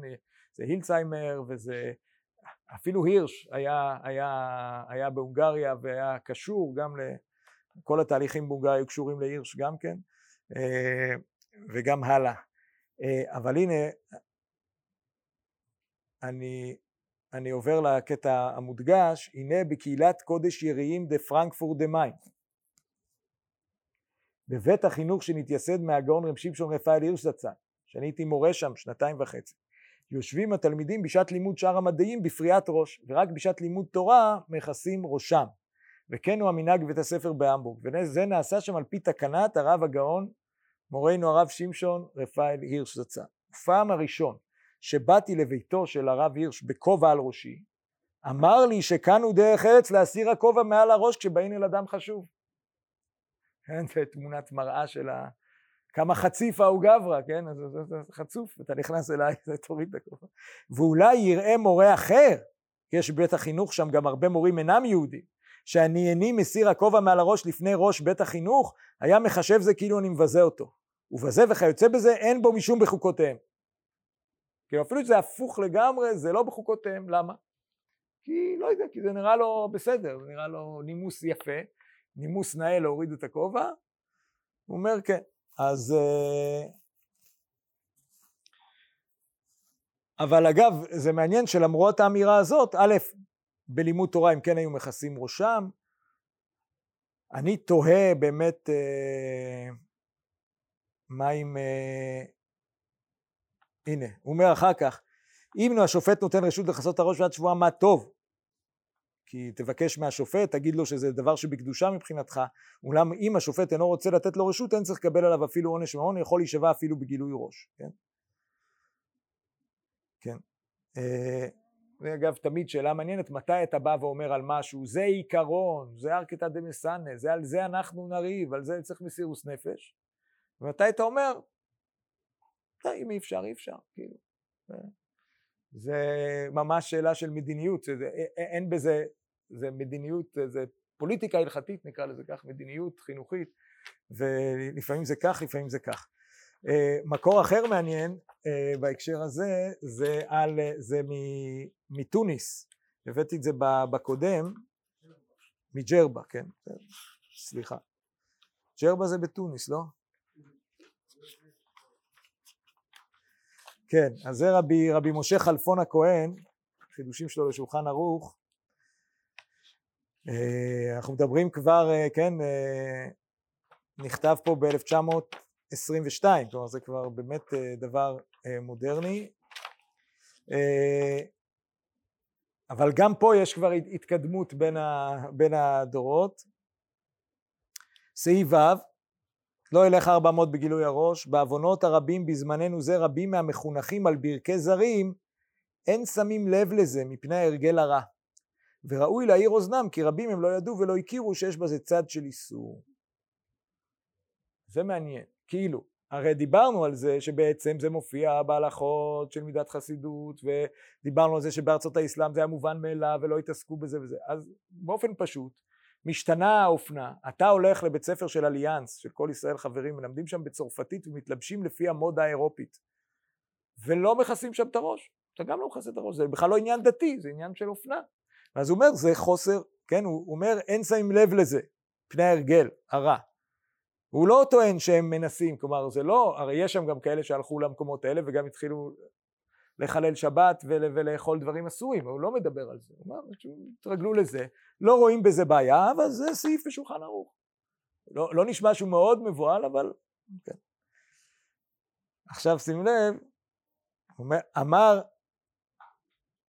המהדיר אולי, נכדו, ובעניין שלובשים כיפה על הראש, שהיא לא, ברור לו שזה לא הכובע, שזה לא כיסוי ראש, אבל זה כן משהו, וזה כנראה לא היה בזמן לא היה בזמן ההוא שרבי חלפון מדבר עליו, כתב, לא זה כן היה, סליחה, כתב מר זקני הרב הגאון המחבר, זה צוקל בספרו הבאר שואל ונשאל, חלק ג' סימן קל"ה, שאם רוב הראש מגולה אינו יכול לעלות לספר תורה עד שיתקן את עצמו באופן ראוי, עיין שם. זאת אומרת, פה אנחנו בבית הכנסת לעלות לתורה, לעלות לתורה, צריך כיסוי ראש, כיפה לא מעניין אותו, צריך כיסוי ראש במובן שמכסה את רוב הראש, כן? טוב. וואו, כבר 9:15, וואי. אני רציתי לדבר איתכם על הכיפה. טוב, אני רק רוצה בכל זאת, אני לא רוצה שנגיע לעוד פעם ועם אותם מקורות, אז אני רק רוצה לקרוא משהו מההלכה ודעת הרב עובדיה יוסף, בגלל שאני חושב שזה מקור מפורש, זה כאילו שספרות ההלכה הקלאסית מכירה בזה שמה שאנחנו עושים היום זה לא כיסוי ראש, זה משהו אחר, זה כיפה, ויש לה ממילא גדרים אחרים קצת, או משמעות אחרת, וזה הוא באמת דן פה בעניין הזה של גודל הכיפה וכולי.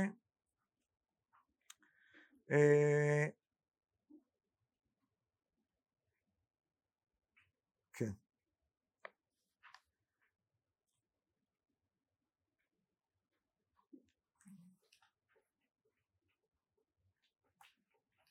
איפה זה?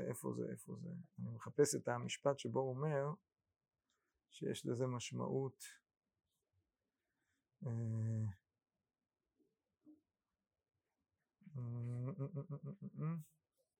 זה לא פה, זה כן פה. מישהו ימצא? לא, שזה סימן למי שמקבל על עצמו על תורה ומצוות.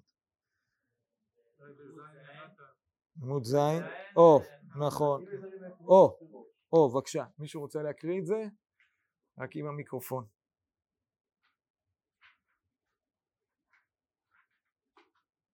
אין פה עוד קולות? ומכל מקום, נראה שבכיסוי הראש בזמננו יש טעם יותר מידת חסידות. כי ידוע שזה הדרכם של החופשים פורקי עול תורה ומצוות ללכת בגילוי הראש. יש הכר מיוחד להכיר בין עובד אלוקים לאשר לא עבדו. על ידי הכיפה שעל הראש, שהדתיים נזהרים ללכת תמיד בכיסוי ראש. והפכה הכיפה שעל ראשם לסמל לאדם דתי שמורא שמיים עליו. ואם כן מי שהולך בגילוי הראש יש לחוש בו משום מראית העין שיחשדו לפורק כל מלכות שמיים מעליו. ואף על פי שיש קצת דתיים שבאו מחוץ לארץ ונהגו ללכת בגילוי הראש כמנהגם בחוץ לארץ, אינם אלא מיעוטא דמיעוטא. ולכן יש מקום לחוש בזה על כל פנים משום מראית עין. וכמו שנאמר וייתם נקיים מהשם ומישראל. כן. נאמר ומצא חן. רגע, תמשיך, והגם שאין. הרי זה מיד. כן. זה צילום בעמוד הקודם. גם שאין בידינו להמציא איסורים מדעתנו. בכל מקום טעם המסתבר הוא לומר שיש בזה על כל פנים יותר מידת חסידות. בכל שיש לו כיפה על הראש יצא מחשש מראית עין. אוקיי. אז פה יש לנו טעם חדש לחלוטין, להבדיל בין דתיים ללא דתיים. כן? עכשיו שזה כמובן דבר שאין לו במסורת שום לא, וכי יש דבר כזה לא דתי, יהודים שלא מחויבים בתורה ומצוות.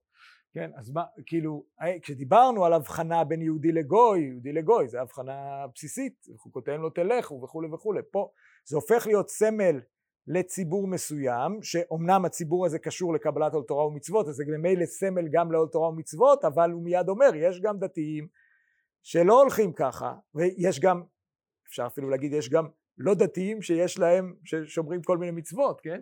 ויש גם דתיים שלא, אבל זאת אומרת, זה הופך להיות משהו סוציולוגי, ומיד הוא נדרש להגיד שאנחנו לא יכולים להמציא איסורים מדעתנו, כי זה מה שהוא עשה בזה הרגע, זאת אומרת, כי זה גדר חדש לגמרי, כי הכיסוי ראש נעלם, זה אולי נקודה שלא הספקתי להגיד אותה, אבל קרה משהו, והוא קרה לכולם, לדתיים ולחילונים, וכו', קרה משהו בעולם, שהפסיקו ללכת עם כיסוי ראש, לפחות בעולם המערבי, הפסיקו ללכת עם כיסוי ראש. אז האיש בתמרור, אגב בתמרורים החדשים הוא כבר לא, אבל בתמרור של המעבר חצייה היה פעם מגבעת, כי בן אדם רציני הולך עם מגבעת, והרי כל המגבעת של הבחורי ישיבה היום, מאיפה זה בא? זה בא מלהיות סטודנט רציני ומכובד, זה לא בא ממשהו יהודי, כן? זה בא מאיך שהלכו באירופה בתחילת המאה ה-20, משהו כזה, כן? זה לבוש מודרני, לא מדבר על הלבוש החסידי, הלבוש הליטאי מה שנקרא. אז אני אומר, מתישהו הכובעים נעלמים וכיסויי הראש נעלמים, ארצות המזרח מאמצות את הלבוש המערבי, המערב מוריד את הכובעים, אנחנו נשארים גלויי ראש כולם, אבל מי ירד הכובע נשאר הדבר הזה ששמנו קודם בשביל להיות בבית. הוא פתאום קיבל מעמד לעצמו, הוא קודם היה מין כיסוי ראש לשעת הדחה כדי לא להגיד אזכרה בראש מגולה בבית אולי, ועשו אותו הרבנים שהיה חשוב להם בבית. פתאום זה נהיה, זה עולה על הבמה, אבל זה עולה על הבמה יחד עם זה שרוב היהודים, או לא יודע אם רוב, חלק נכבד מהיהודים לא מאמצים את הדבר הזה, וזה הופך להיות סימן, שהסימן הראשון שאתה רואה כדי להבחין בין, יכול להגיד בין עובד אלוקים לאשר לא עבדו, ואתה יכול להגיד בין שייך לציבור א' לשייך לציבור ב', וממילא סיפור בעייתי קצת. עוד מקור יותר מאוחר, שגם כן מכיר במשמעות החדשה הזאת של הכיפה, זה הפליני הלכה של הרב מלמד. אני רק אקרא פה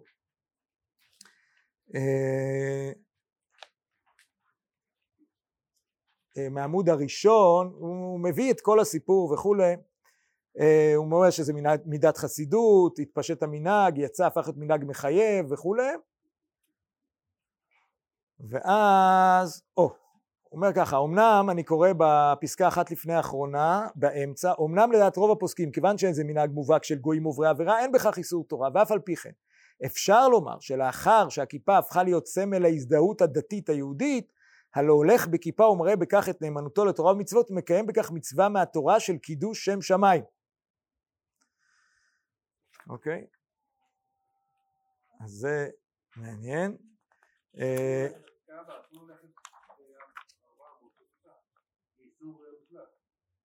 כן. עכשיו אגב, שים לב מעניין, ואז הוא אומר, שימו לב בעמוד האחרון, לפני העמוד של ההערות, הוא מדבר על נשים. הואיל ולא מצינו מנהג חסידות שבחורות יחבשו כיפה במשך כל היום, משמע שאין הכיפה נחשבת לגביהם ביטוי ליראת שמיים, מילא אין עליהם חיוב לחבוש כיפה בתפילה ובשעת הזכרת שם השם.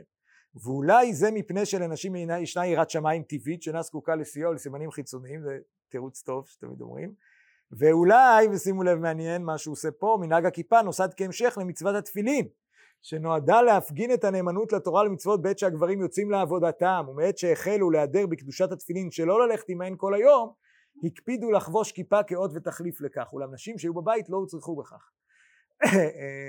זה מעניין, שהוא גם לוקח את העניין הזה של התפילין, לא, הוא לא מזכיר את ה... כן. הנה, הוא אומר פה, שימו לב למטה בהערות, כן? נראה שהסיבה העמוקה, או ככה הוא טוען, לכך שמנהג הכיפה בצד שמאל התקבל כל כך בישראל שהוא משמש תחליף לתפילין. שכן מהתורה מצווה ללכת לתפילין במשך כל ימי החול, אות לישראל שהם קשורים להשם. אלא שהוא צריך להיזהר בקדושת תפילין שלא להפיח בהם, שלא להסיח את הדעת בהם, גזור חמים שלא לאכול בהם שמא ישתכר, ושלא להניחם בלילה שמא ירדם. וכל כך החמירו בזה עד שמי שלא הניח תפילין כל היום לא ישלים את המצווה בלילה. יתר על כן, בתקופת האחרונים, מתוך חשש של פגיעה בקדושתם, מנהג המקובל כבר היה לקיים חובת מצוות תפילין לאחתם תפילת שחרית בלבד. וסמכו מנהגה על מה שמוכנים תפילין צריכים גוף נקי כאלישע בעל כנפיים. במקום זאת, כעוד ביטוי ליראת שמיים, נהגו ישראל לחבוש כיפה, שהכיפה כמו תוחמת את גבולו של אדם, מזכירה לו שיש מי שמעלה. טוב, אז זאת גם דרשה יפה כמו הדרשות שלי, אני לא חושב שהיא יותר מבוססת, אבל היא באותה רוח. אני בכל זאת חייב לכם איזשהו הסבר על עצמי נראה לי. אני חושב שזה קצת אפשר להבין שברגע שהדבר הזה הופך להיות סימן שבעצם מחלק בין היהודים, ובאיזשהו מקום גם אומר שתורה מצוות שייך לציבור מסוים, ופשוט בעיניי שלא כך הדבר, כולם מחויבים, כאילו מי ששם כיפה אומר אני לוקח על עצמי את המחויבות בשביל כולם או משהו כזה, או אתם לא צריכים, או זה שלי, לא משנה, אפשר לקחת את זה כניחוס, אפשר לקחת את זה כאחריות, אפשר לקחת את זה כבלעדיות, אבל בכל אופן זה מאוד מאוד מאוד מחזק את הזיקה בין המחויבות שלנו למצוות לבין השיוך החברתי שלנו, לא כיהודים אלא כבני אדם. מבחינת זאת זה שונה בחוץ לארץ למשל, שבה החברה מבחוץ היא חברה נוכרית, אז הסממן הזה הוא קודם כל סממן יהודי, כן? אבל בארץ שאנחנו בחברה יהודית אז זה סיפור אחר. עכשיו למה אני אומר שהזיקה הזאת היא מאוד בעייתית? אני חושב שהיא בעייתית גם מבחינת האדם עצמו, לא בהקשרים פוליטיים, תרבותיים, חיצוניים דווקא. אלא, כי בהקשרים הציבוריים אפשר גם להגיד הפוך, זה חשוב, לחזק, גאוות יחידה ולהגביר וכו'.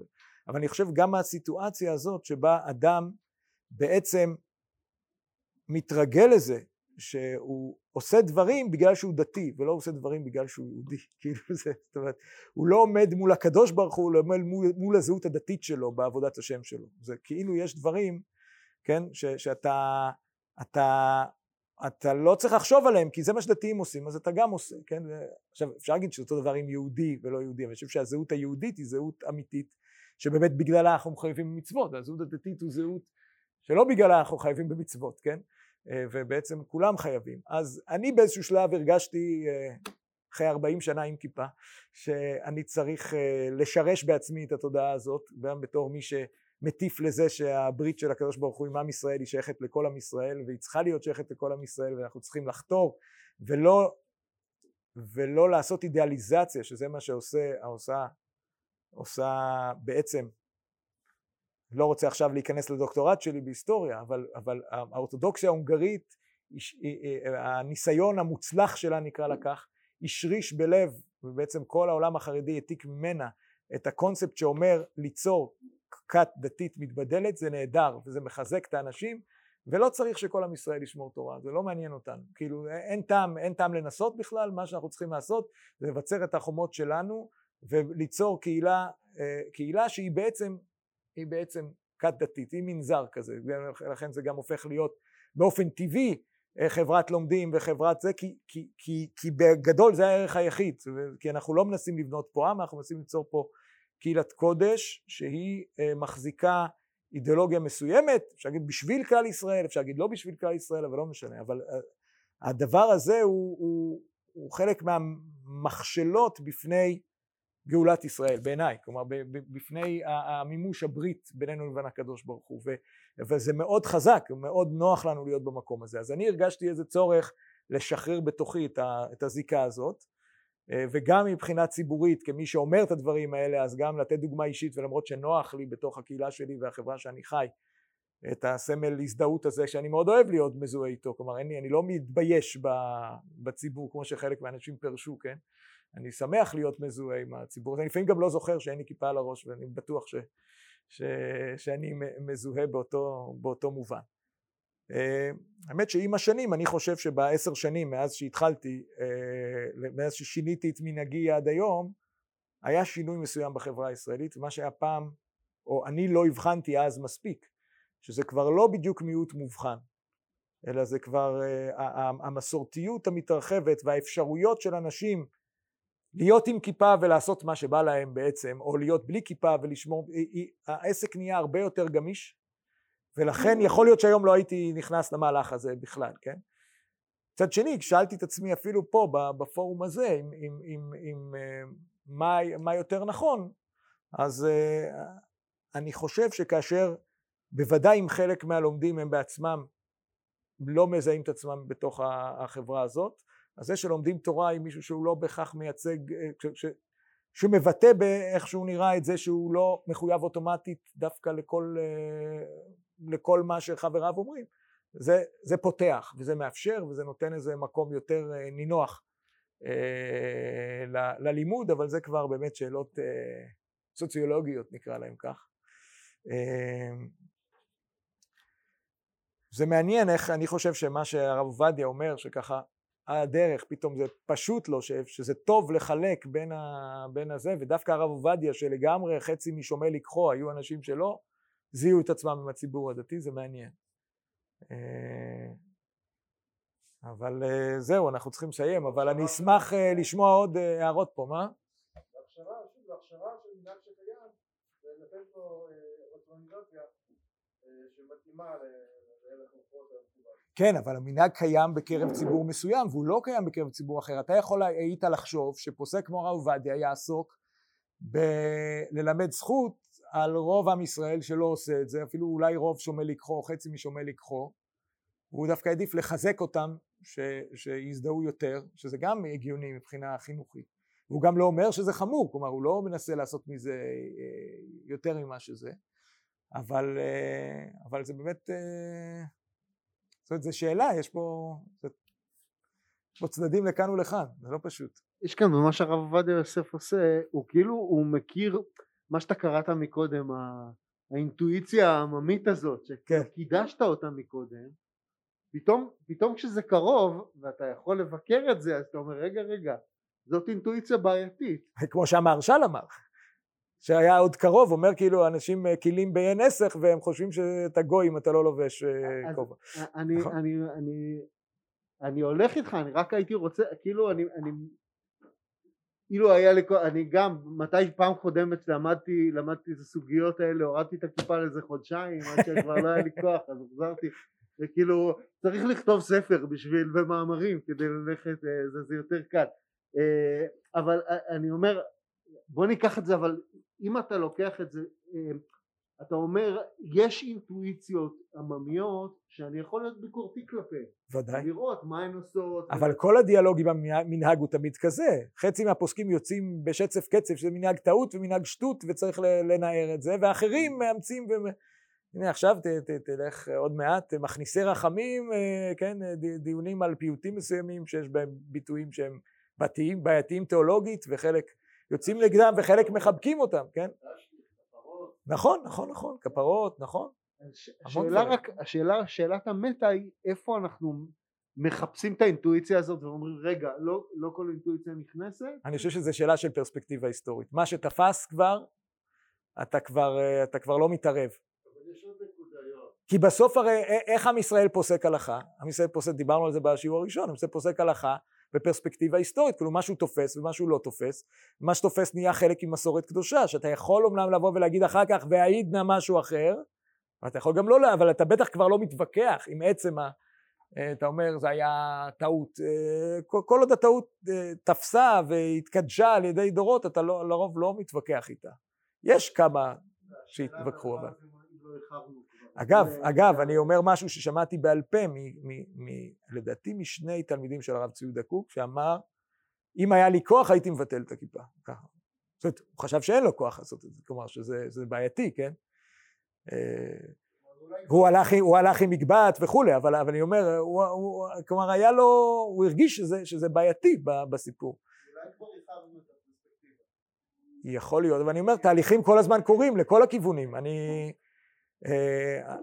אני יוצא לי ללמד מקומות שאנשים עם ציציות בחוץ ובלי כיפה, זה משהו שלא היה אפשר לחשוב עליו לפני כמה שנים, כן? את השאלה בהיסטוריה, מתי מהפכה אלוקית?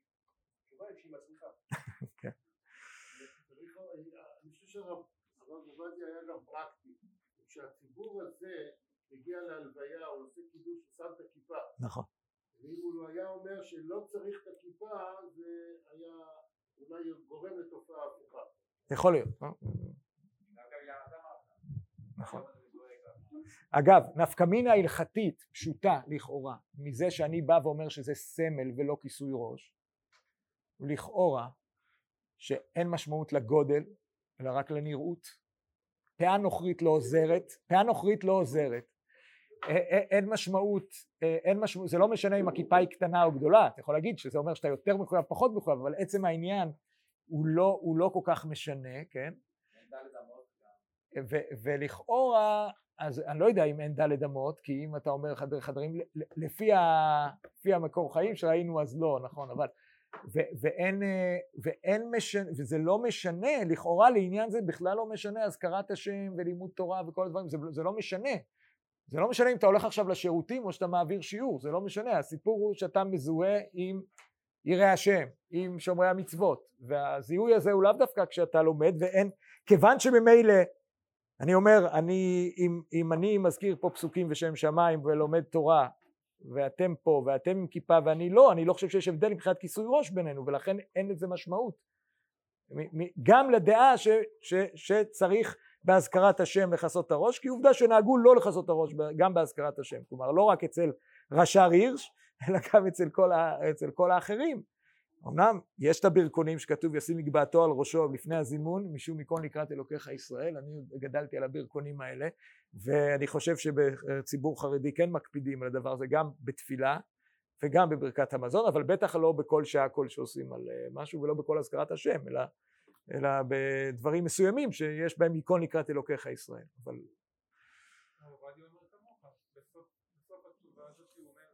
שרק צריך שיראה מכל ה...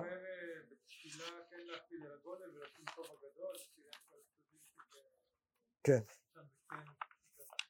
ואף אחד לא מקשיב לו. כלומר, לא מצינו שאיפה שהוא כאילו... ברכת המזון לא שמים